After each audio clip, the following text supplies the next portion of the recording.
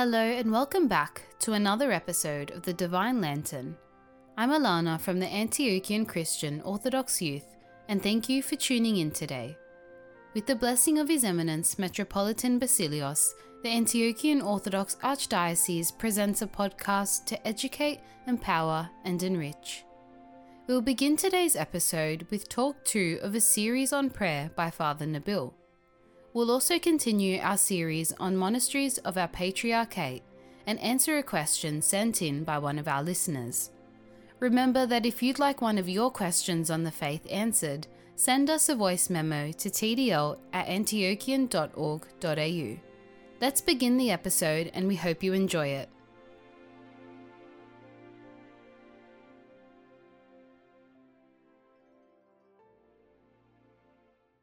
In the name of the Father, of the Son, of the Holy Spirit, one God, Amen.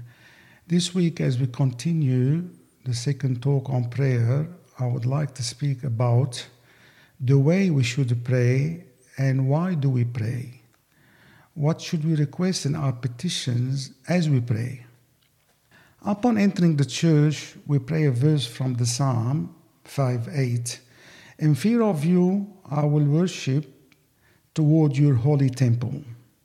This prayer should be always said when we enter the church. It is a reminder that when praying we must stand in awe and respect before God.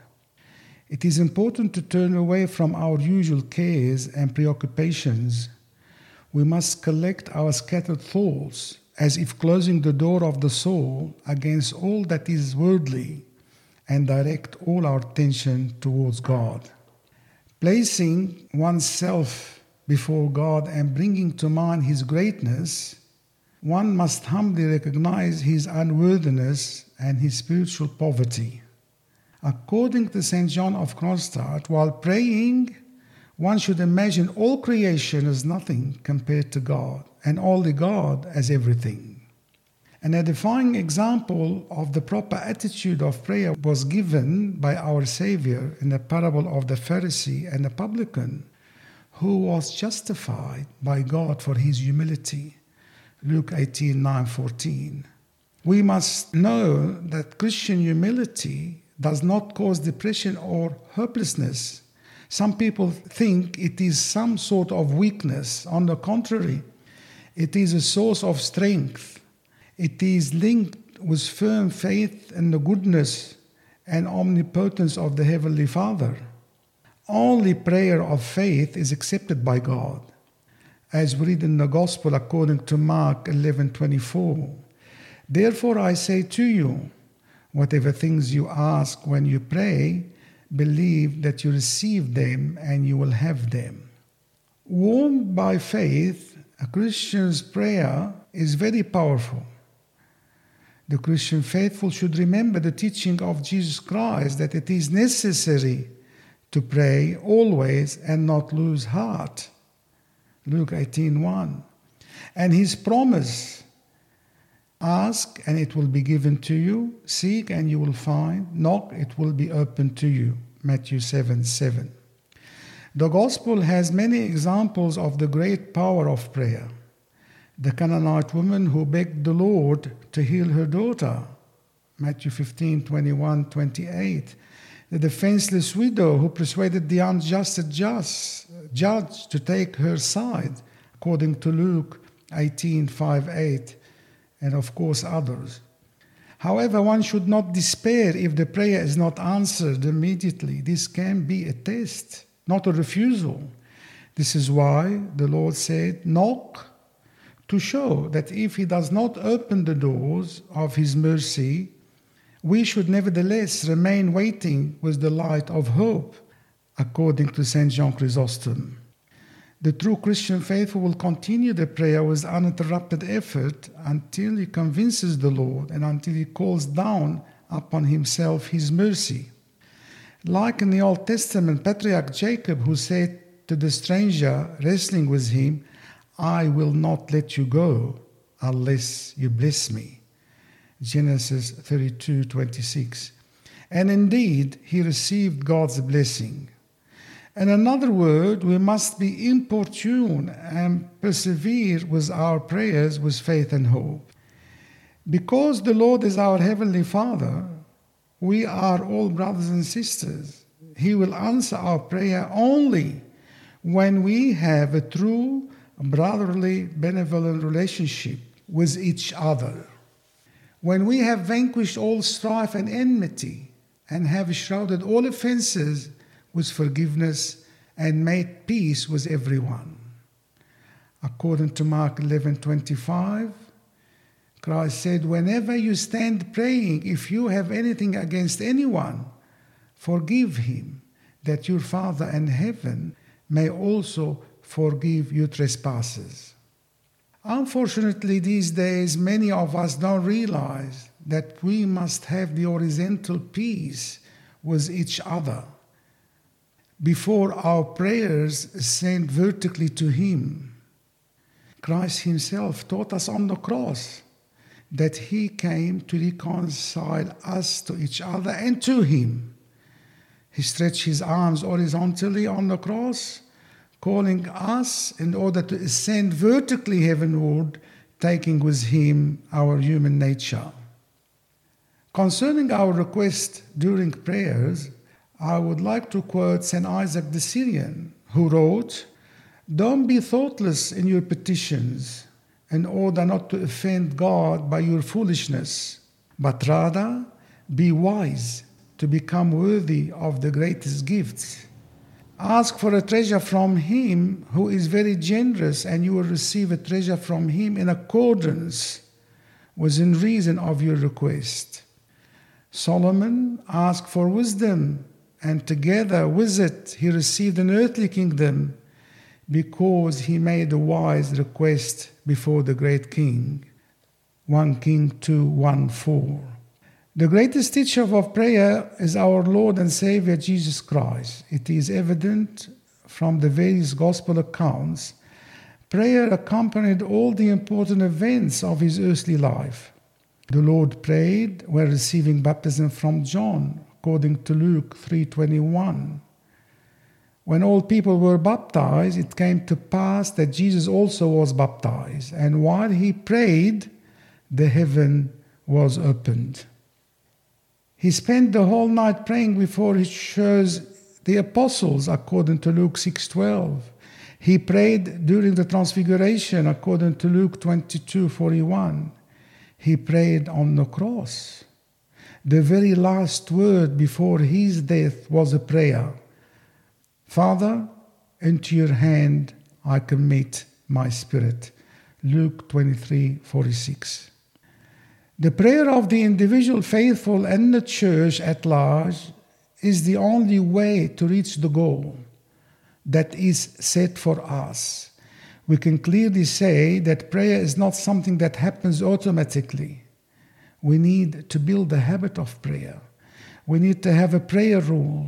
Genuine prayer needs efforts and constant perseverance. One can say that we must force ourselves to pray in order to get connected. According to Matthew 11:12, the kingdom of heaven is taken by force.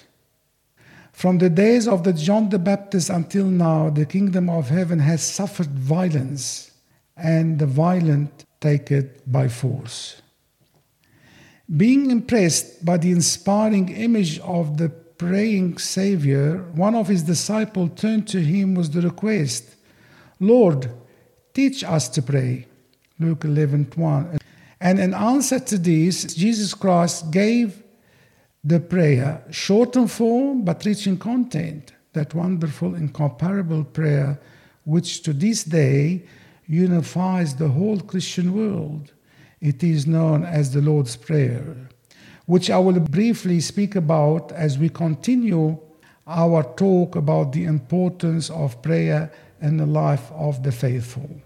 Until the next episode, may God bless, guide, and protect us all. Amen. I thank you for listening for my second episode.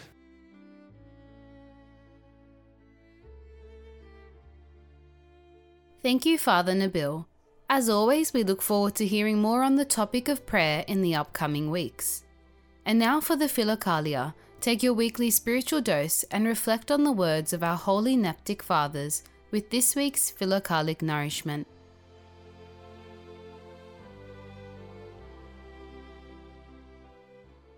Just as a body cannot grow perfectly if it leaves its mother's womb in a crippled state, so a soul cannot be saved or united with God if it leaves the body without attaining to knowledge of God through a virtuous way of life. Saint Anthony the Great.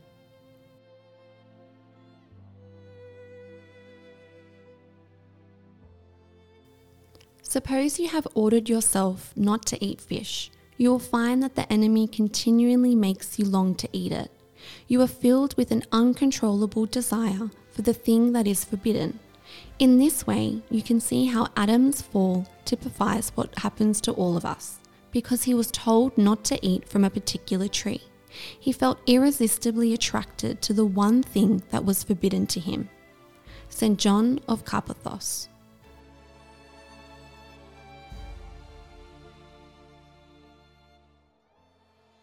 Prayer is communion of the intellect with God. What state, then, does the intellect need so that it can reach out to its Lord without deflection and commune with Him without intermediary? Saint Evagrius the Solitary.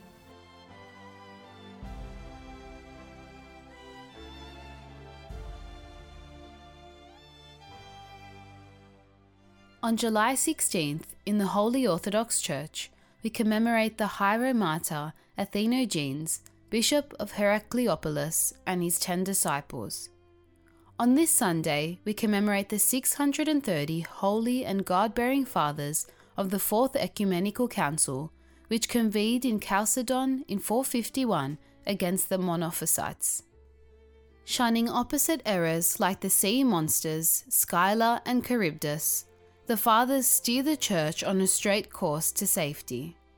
The Holy Fathers were, once again, concerned with the nature of Jesus Christ. The false teaching arose that Christ's human nature, considered by heretics as less perfect, dissolved itself in his divine nature, considered by heretics as more perfect, like a cube of sugar in a parcel of water. Thus, in that scenario, Christ had only one nature, the divine.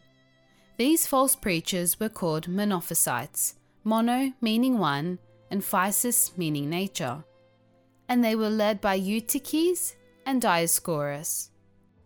Monophysitism overemphasized the divine nature of Christ at the expense of the human.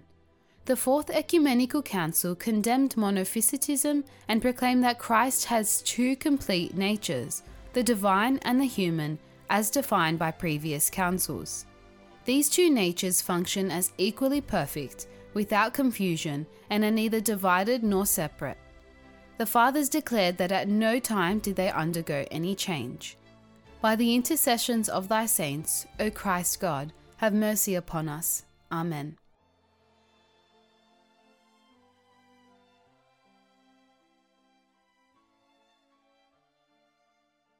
Can Orthodox Christians be cremated? His praise is above the earth and heaven, and he shall exalt the horn of his people.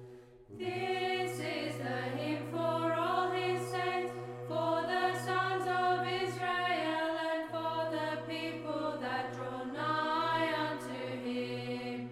Sing unto the Lord a new song, his praises in the church of the saints. Let Israel be glad in him that made him. Let the sons of Zion rejoice in their King. Let them praise his name in the dance, with the timbrel and psaltery. Let them chant unto him. For the Lord taketh pleasure in his people, and he shall exalt the meek with salvation. The saints shall boast in glory, and they shall rejoice upon their beds. The high praise of God shall be in their throne,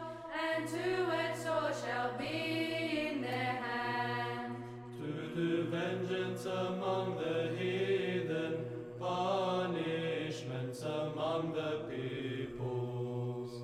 To bind their kings with fetters and their nobles with manacles of iron. To do among them the judgment that is written, His glory shall be to all His saints. Praise ye God in His saints. Praise Him in the firmament of His power.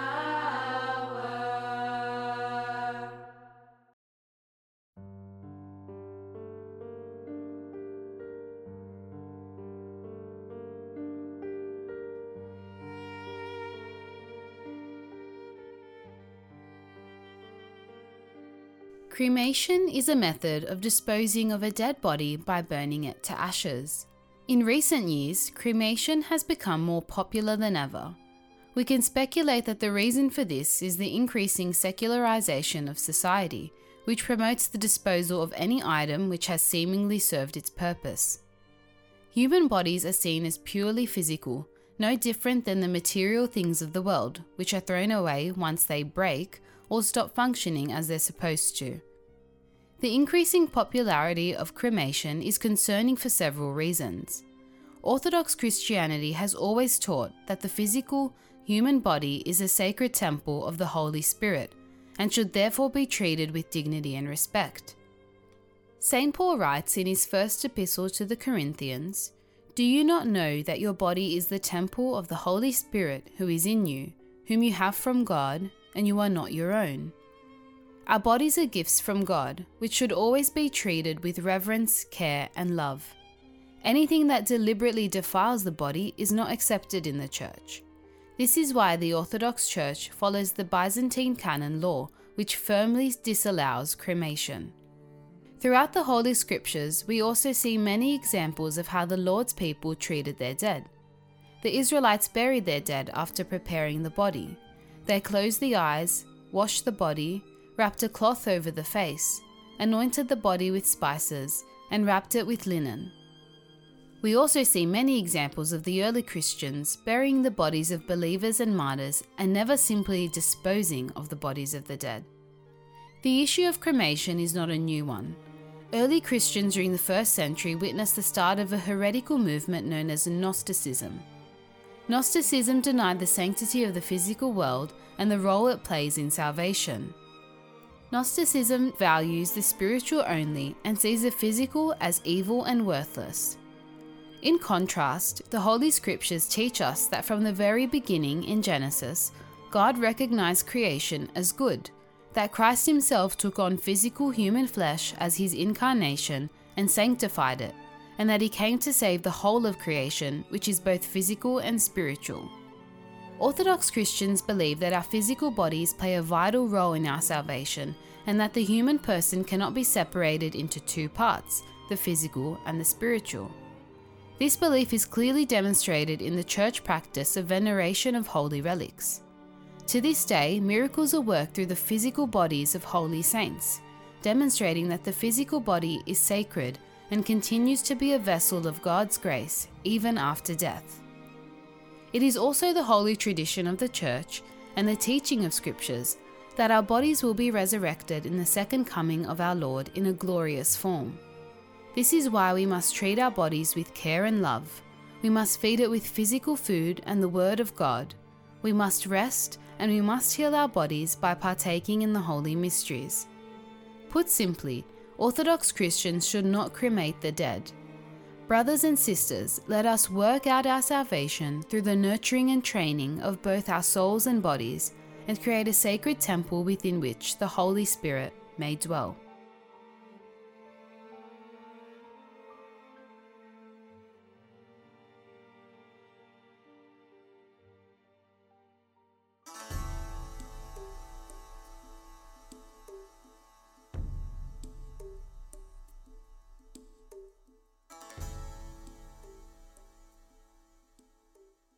The following segment, Monasteries of Our Patriarchate, We'll take you on a journey through the profound Orthodox monasteries specific to Antioch and all the East.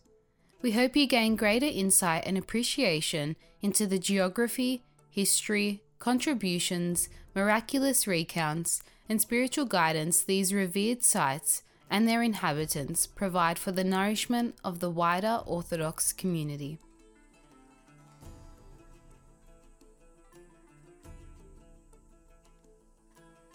Deir el-Natour, Anfer. In the coastline town of Anfer, Lebanon, stands a monastery dedicated to the Theotokos. It overlooks the sea and the nearby salt marshes and is only a few minutes away from the town centre by car. Although relatively unknown in history, el-Natour means guardian, based on a legend surrounding its ancient origins. It is said that a wealthy man, having committed adultery, felt remorse for his sins and thus chained his ankle with a padlocked shackle, hurling the key into the ocean. His only sustenance was the fish brought to him by local fishermen, owing to the coastal location of the town. One day, a fisherman brought the repentant hermit a fish, in whose belly was found the key to his chain. The man believed this to be a sign that the Lord had forgiven him and his sin, and in gratitude he built a convent above the cave, dedicated it to the Mother of God, but it also bears the name of its guardian, el-Natour. Historical documents suggest that the monastery was built by the Cistercians, a Catholic monastic order who may have settled here during the Crusader period.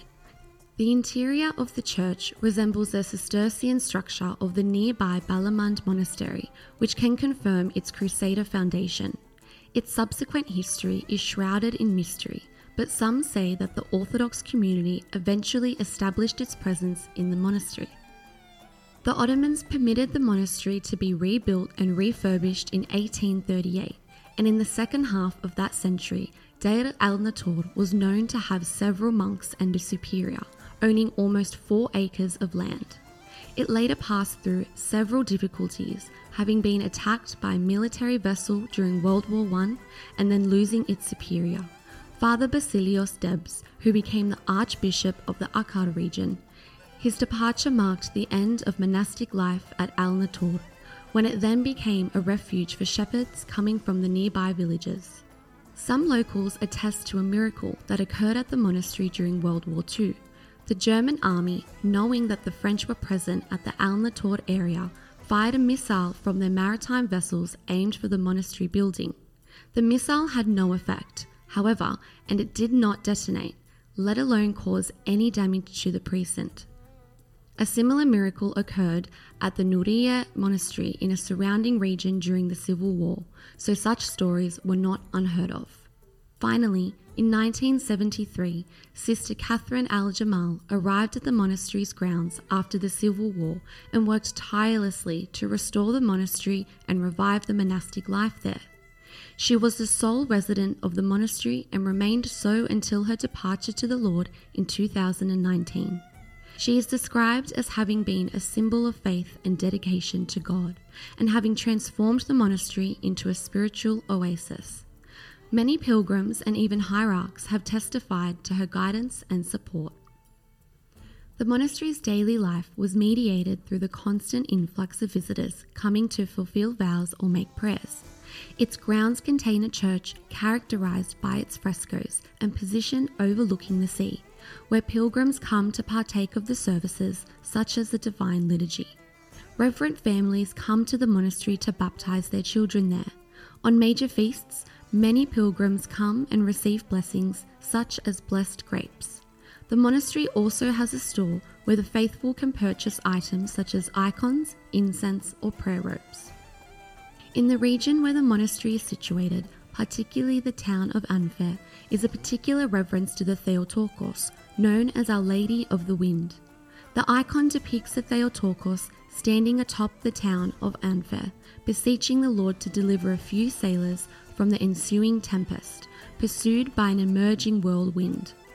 Many local churches are depicted in the icon, such as that of St. Catherine and St. George, but the viewpoint of the icon is taken from the Deir el-Natour monastery. The symbolic message of this icon lies in the trust the faithful place in the Theotokos, to deliver them from the storms of life, which are the passions and temptations. It was written by the nuns of Kaftun convent in an adjacent locality. Interestingly, the church in which this icon is particularly reverenced is a very small cave church on the Anfer beach, not far from the el-Natour monastery.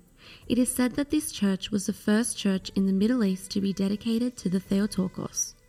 In conclusion, although the monastery is presently uninhabited and its history is largely unknown, its presence as a spiritual fortress of orthodoxy in Lebanon is unquestioned, and many faithful Antiochian Christians have benefited from the spiritual labor and efforts of the late eldress.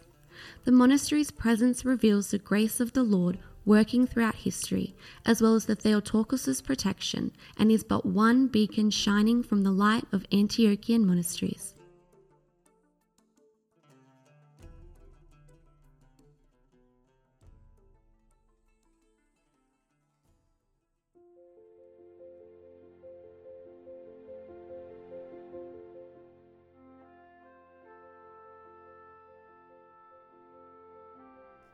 Thank you for tuning in to another installment of the Divine Lantern. If you missed Talk 1 on the series on prayer, there's plenty of time to catch up and learn from Father Nabil's previous talk. For all the latest news and updates on our Archdiocese, please visit our website www.antiochian.org.au. And if you'd like your question on the faith answered throughout the podcast, please shoot it through as a voice memo to tdl@antiochian.org.au.